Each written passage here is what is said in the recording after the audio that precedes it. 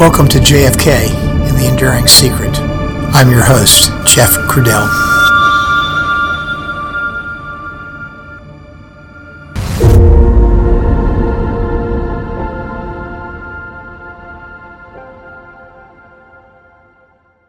Hello, everyone, and welcome back to the podcast. Today's episode is episode 161, and it's the story of Perry Russo, Part 2. Where we left off at the end of episode 160 was a series of sodium pentothal and hypnosis sessions that Russo underwent prior to testifying in public for the first time at the preliminary hearing for Clay Shaw. Those and one other traditional but intensive review session with the DA's office just before the hearing were the prep work, so to speak, before Russo's big public debut in court under oath. Jim Phelan was the first person outside of the DA's office who had seen the Sciambra memo on Perry Russo.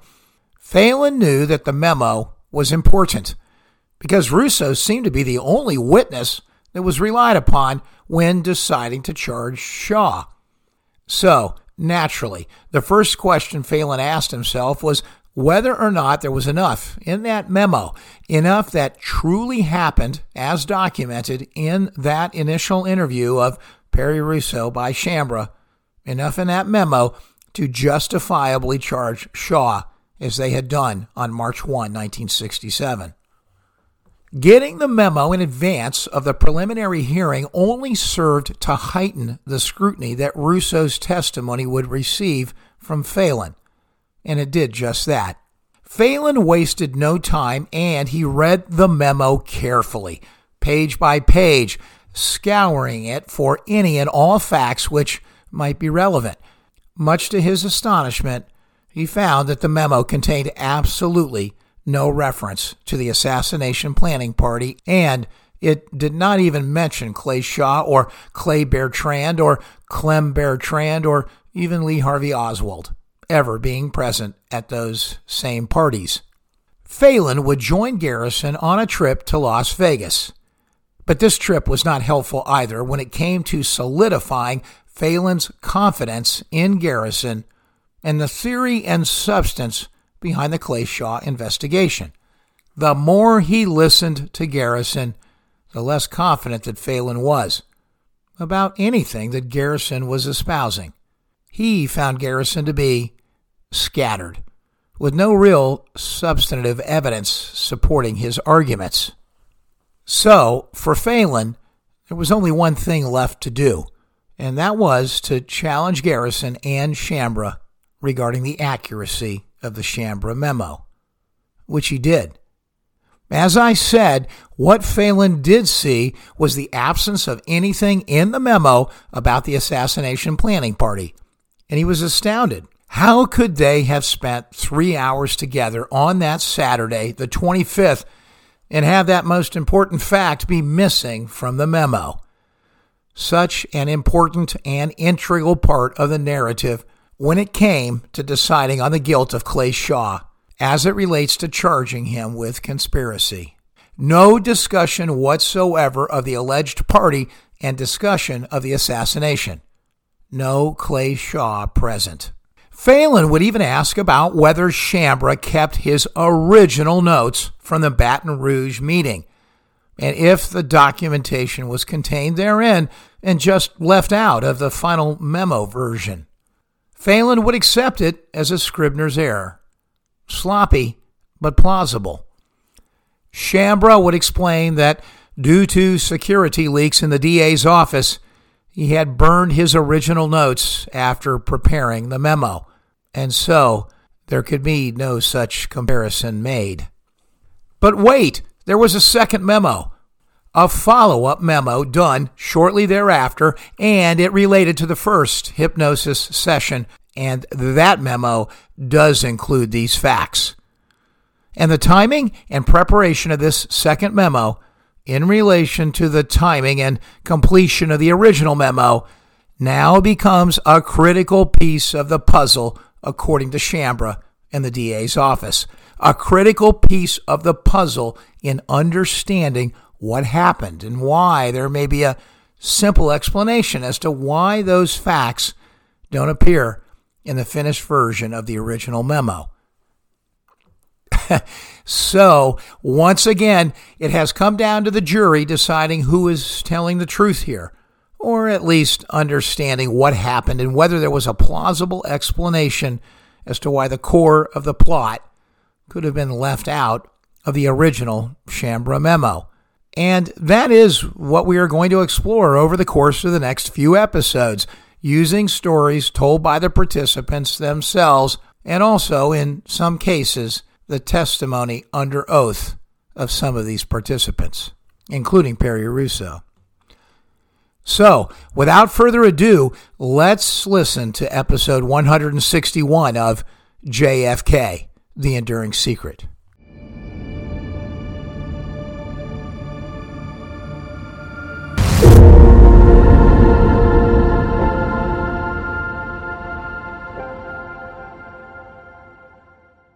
In court, both Andrew Sciambra and Perry Russo insisted that they had discussed the assassination plot, including the meeting with Leon Oswald and Clem Bertrand at their initial interview in Baton Rouge. But we'll get to all of that soon enough. Oh, one correction, and it's an important one. I mistakenly said in the last episode that Sciambra completed his 3,500-page memo on the Baton Rouge meeting and handed it to Garrison on Monday. The Monday right after the weekend meeting in Baton Rouge. In reality, it may not have happened that way because by some accounts, Sciambra finished the Baton Rouge memo after Monday. He wasn't done with it yet, and not done yet before it came time for the first hypnosis session. And time dictated the circumstances, so to speak. Once a hypnosis session occurred, Russo turned his attention to writing a new memo, a second memo, a memo covering the results of this first hypnosis session. By this time, the Baton Rouge session was old news, so to speak. Once done with the hypnosis memo, Sciambra would circle back and complete the original memo covering the meeting in Baton Rouge. The change in sequence of completing these memos was born of the practical need to complete the memo on hypnosis and do that right after the session was over. And these circumstances were all later used as, excuses as to why getting all the details into the original 3,500-word memo wasn't so important now, at the point he finally completed it, after the updated hypnosis memo was finished. Because, of course, the hypnosis memo did include all of these facts.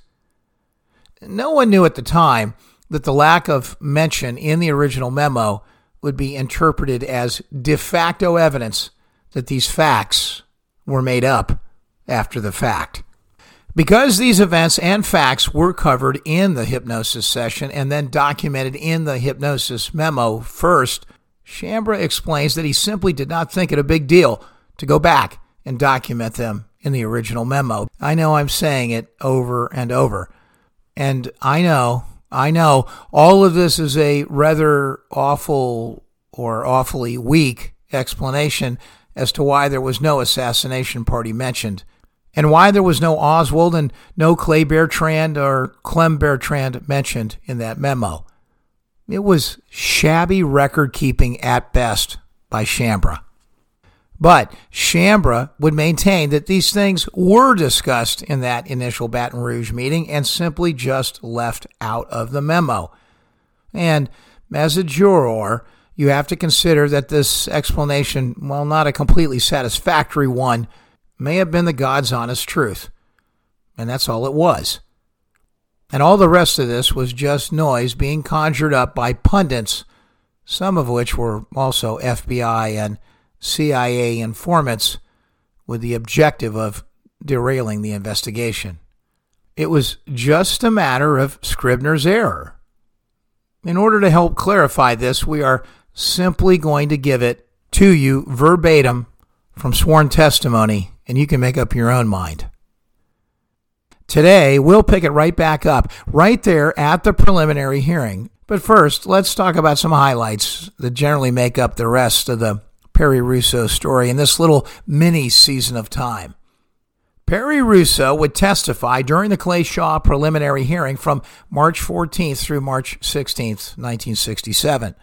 Within a week, he would make an appearance and give testimony to the New Orleans grand jury on March 22nd. He would come back and testify again for a second time in front of the grand jury on March 27th, 1967.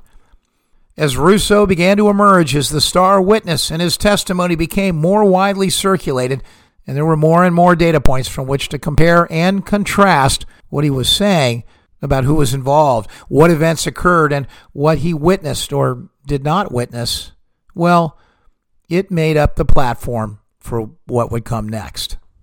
In the March 1967 time frame, as Russo made these series of appearances to testify under oath, all of the information about his sworn testimony was beginning to come under greater scrutiny.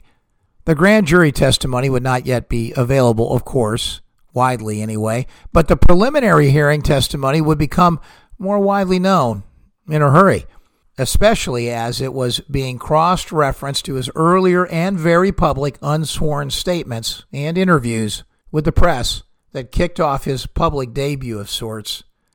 Remember, those were made during the week that David Ferry died, back toward the end of February 1967. Shaw's lawyers were ready, and they probably had already been armed by the information that had passed out of Garrison's hands and into the FBI's.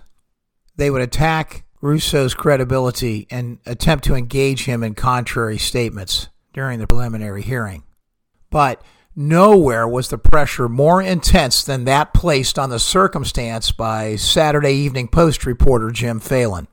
He came down to New Orleans in March 1967 to begin to collaborate more closely with Garrison and almost immediately immersed himself in the process of understanding how this testimony by Perry Russo progressed from its original state to where it ended up in the preliminary hearing, and later, of course, in Russo's grand jury testimony, and then ultimately his testimony at trial. One can't help but think that because he was an FBI informant and perhaps had concluded early that he was going to be on the side that would help to derail Garrison's investigation, that he began with the end in mind and he worked backward to identify things that were problematic potentially and simply making more of them than was reasonable and rational. But that's a question for you as a juror in attempting to understand the intent of Phelan throughout this process. Perhaps the true fateful moment came when Garrison, feeling the need to get away from the pressures and the publicity surrounding the case in the first few days right after charging Shaw, that he decided to go to Las Vegas on a weekend trip for some probably well-deserved R&R, but a little detective work too.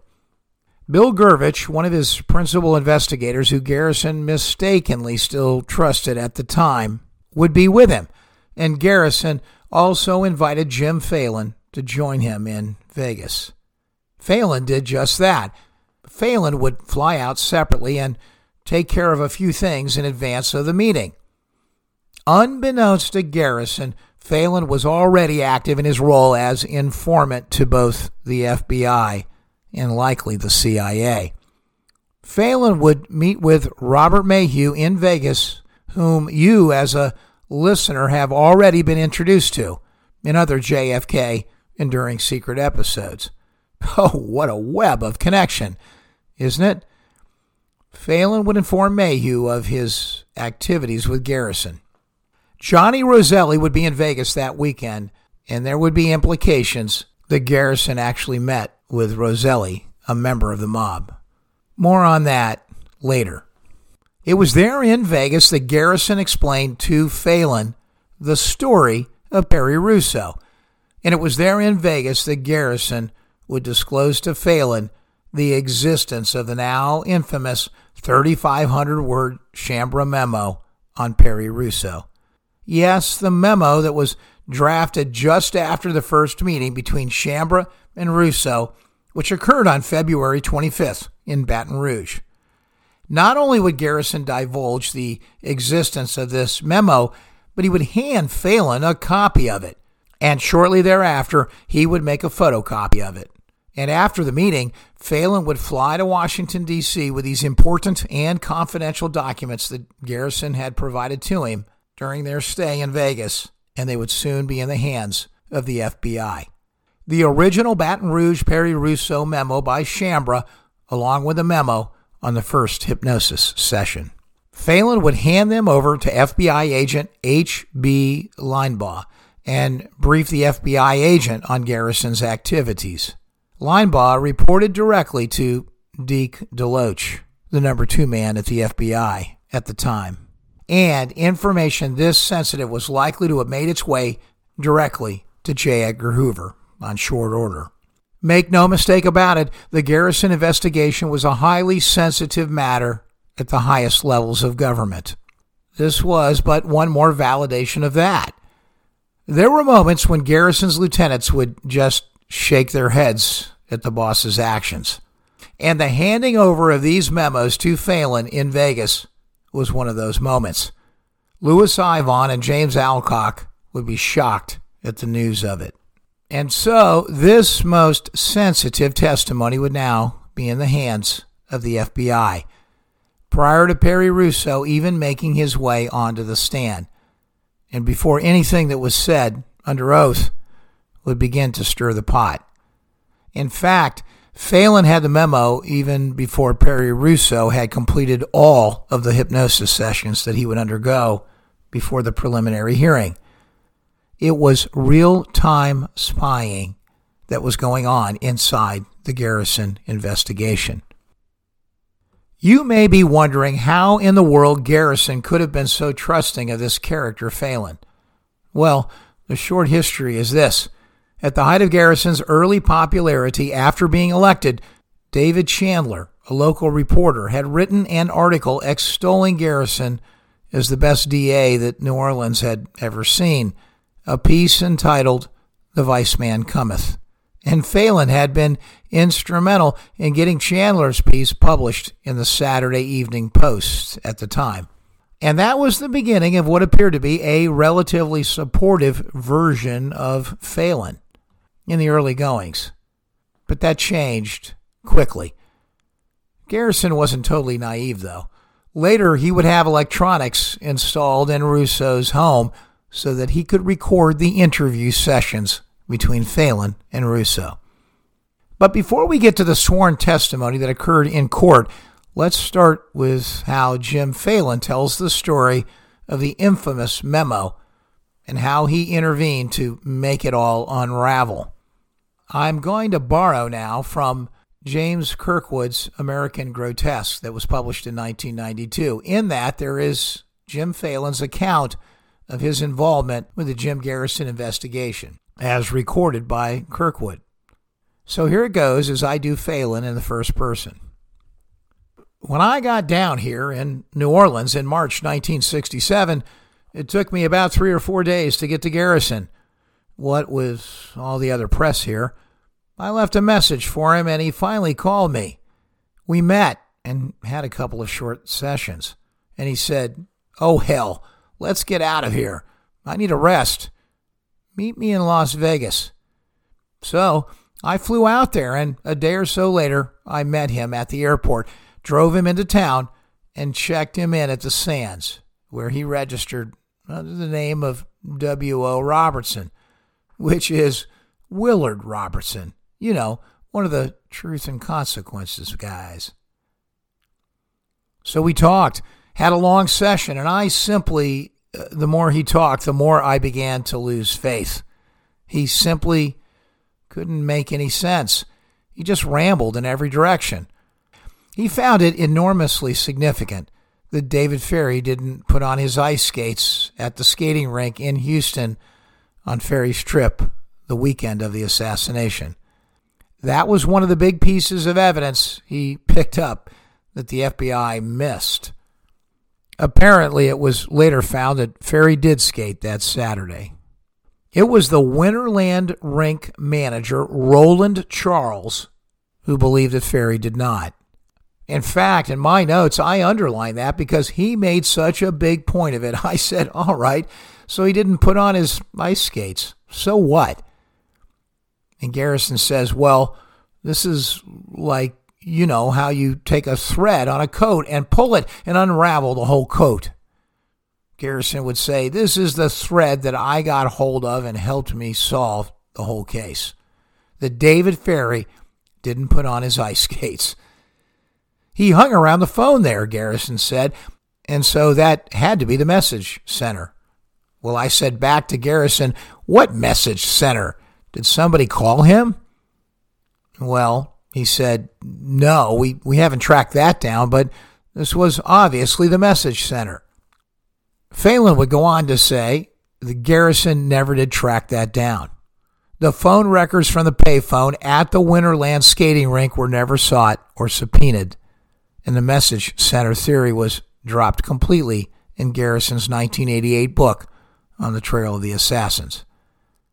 And so you see, he rambled on like this and then bumps over to something else, and I make all these notes, and when I get through, I begin to think this guy is off his rocker. He cannot tell a coherent story. He apparently has no evidence. I think he sensed this because I'd say, well then, that means you've got proof that so-and-so did this or that. Garrison would respond back, well, no, it didn't work that way. I kept pushing him for some kind of evidence. I think this is why he gave me the 2 documents. We went up to his room and he said, all right, I've got 2 documents for you. You take them home, read them tonight, because this is the heart of the case. The 2 things he gave me were the memorandum of Assistant D.A. Andrew Sciambra when he first interviewed Russo in Baton Rouge, and the second one was a transcript of Russo's answers when he was hypnotized by Dr. Fatter. Russo tells 2 different stories. Up in Baton Rouge, he, 1, doesn't say anything about knowing Clay Shaw as Clem Bertrand. 2, he says nothing about Shaw knowing Oswald. And 3, he says nothing about Shaw and the party at which the assassination talk supposedly. He doesn't mention the assassination. So I took them back and I read them and I read them and I read them again and I reread them. I kept reading them, thinking I've missed something here. I read each one of them very carefully about 3 or 4 times, and then I realized how they had procured Perry Russo. Either he was a born liar or a suggestible witness. One or the other. Most important, he hadn't had anything at all of any incriminating nature when he appeared, and then he was processed into this other thing. Of course, at this time, we're 10 days before the preliminary hearing, and I don't know what he's going to say when he gets on the stand. I was to meet Garrison at 10 the next morning and return the documents. When he gave them to me, he did not put any restrictions on them. He knew I was writing a piece. He said, "You'll now understand my case when you read them." So I got up early and I made a call to Bob Mayhew at the Desert Inn, and I told him I needed a Xerox, and I needed it fast. I had to have 2 documents Xeroxed, and I did not want anyone else reading them or knowing they were being copied. They Xeroxed the copies for me, and I returned the originals to Garrison and made no comment about the thing. I wanted to wait for the trial. I immediately called the Post, talked to the chief editor, Don McKinney, and told him I had a bomb in the case and it would blow Garrison's key witness right out of the water. That I had a problem with my conscience because I knew they were taking Shaw to the preliminary hearing, and if his lawyers had this, they could knock Russo right off the stand. But I was employed by the Post, and what should I do?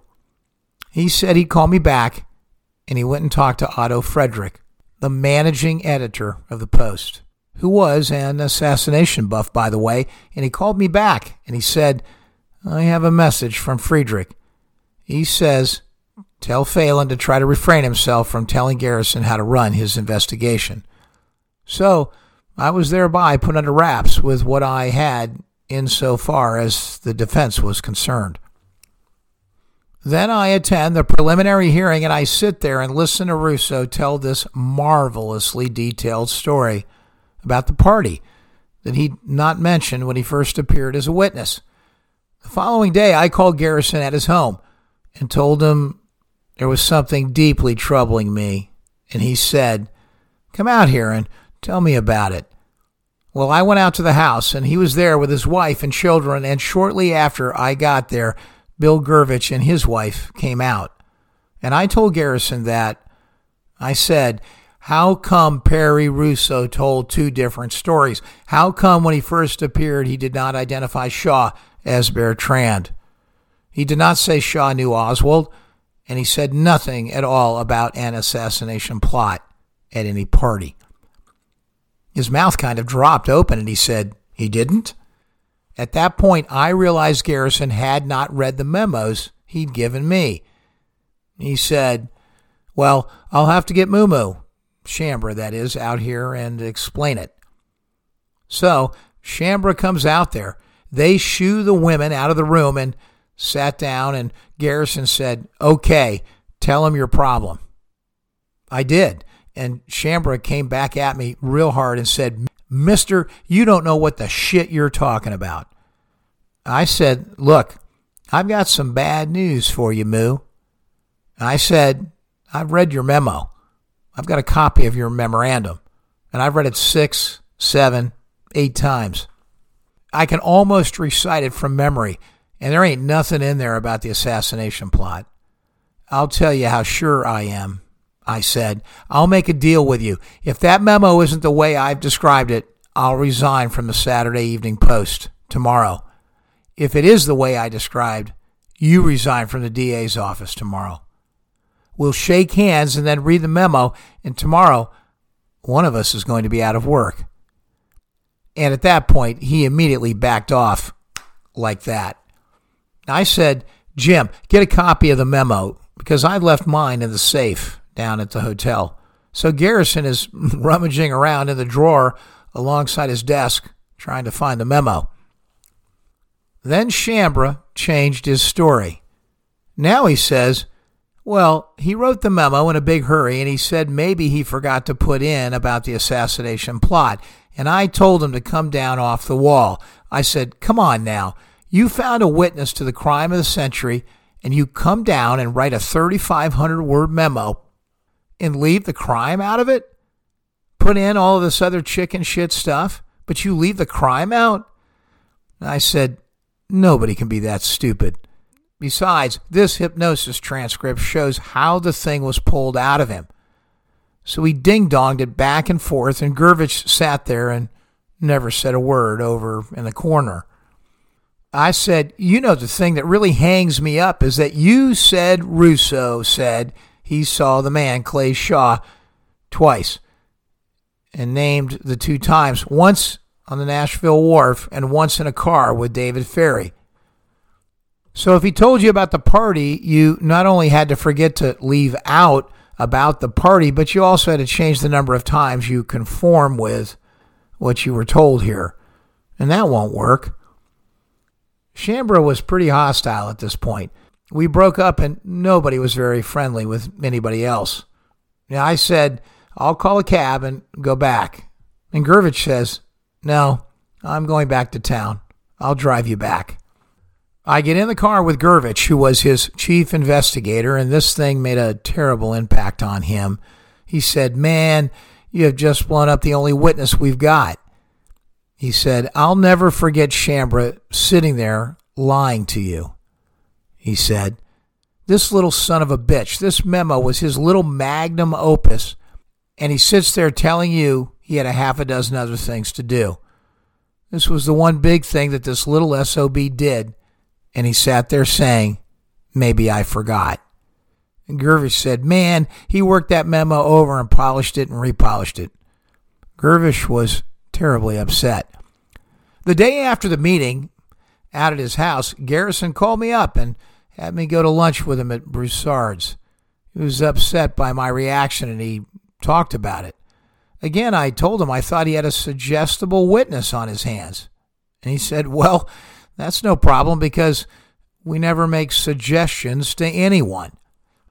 I went over to the office in the afternoon. I looked up Sciambra and said, look, we can resolve this thing very simply. If he told you about the 3 missing points, particularly about the assassination plot, I said, you've made notes up there. Just show me your original notes, and if you can show me where it is in your notes, then I'll agree you forgot it and didn't put it down in your memo.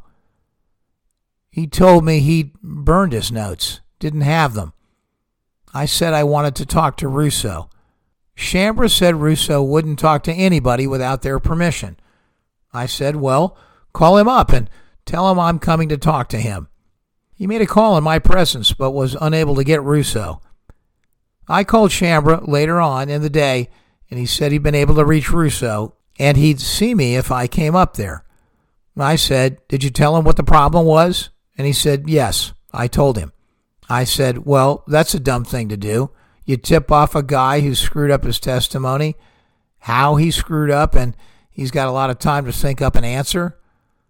I raised this point with Garrison. I said, for Christ's sake, Sciambra told him what's wrong. Garrison said, well, why bother to go up? But I decided to go.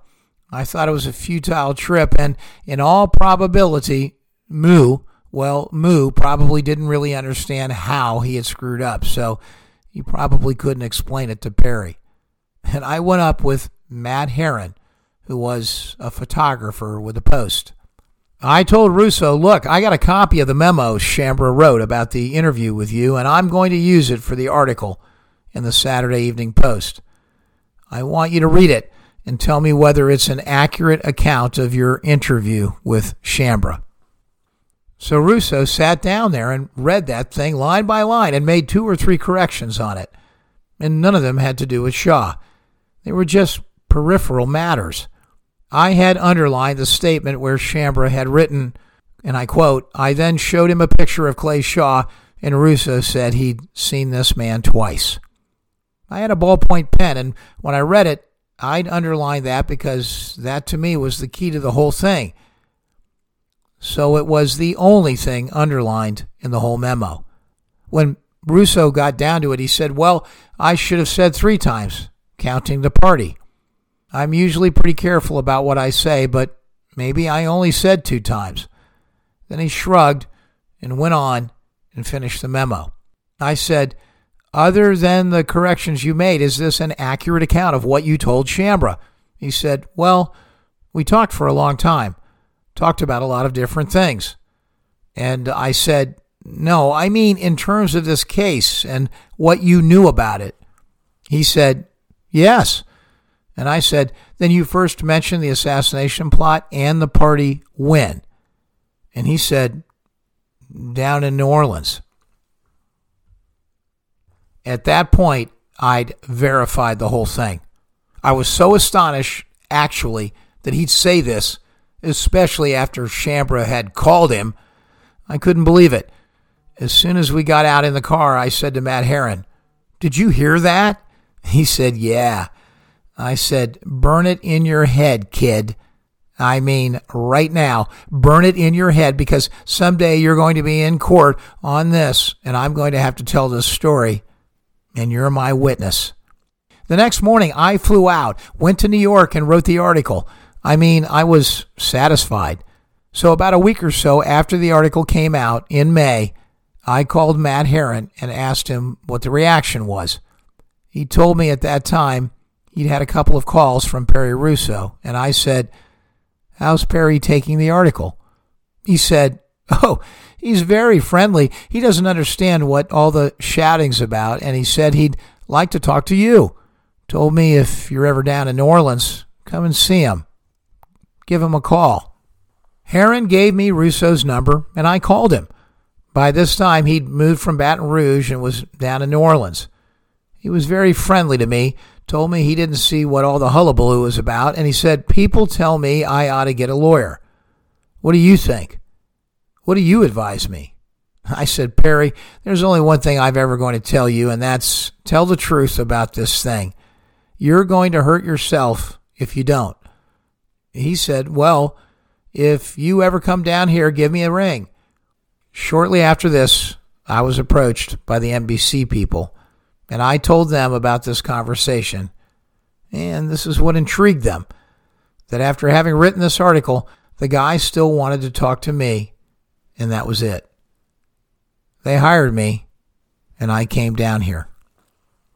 By this time, they'd indicted Dean Andrews. Garrison had told me in Las Vegas, he didn't tell me Andrews' name. He said, there's a lawyer, friend of mine. I'm going to knock him on his ass because of what he's doing to my investigation. And then they indicted him for perjury. Garrison had a rep for clobbering people, and I talked to my lawyer on the West Coast. He advised me not to come here to New Orleans. He said, stay out of the jurisdiction. I talked to the attorney for the Saturday Evening Post, and he said, stay out of the jurisdiction. He said, I know you're not going to do it. I know you too well.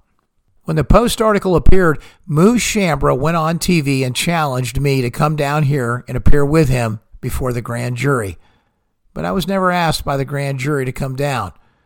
Garrison had my home phone number. He knew the address and phone number of the Post, and nobody ever asked me to come before the grand jury. Sciambra just got up and shouted it out. So I figured when I came down, they'd just yank me before the grand jury and I'd tell what happened, and Sciambra and Garrison would lie about what happened, and they'd indict me for perjury. I expected it. So I told Pershing Gervais, Garrison's former chief investigator, that I wanted to get this monkey off my back right away. He said, well, tell Big Jim I'm in town, and if he's going to take me before the grand jury, here I am. I found out later they had a meeting the next day, and they decided, now I got word back, that they wouldn't take me before the grand jury unless I provoked them. I asked my informant what would provocation consist of. He said, if you hold a press conference and say you are publicly in town and defy them to take you to the grand jury, then they'll do it. And I wasn't about to, well, do that. I'm not crazy.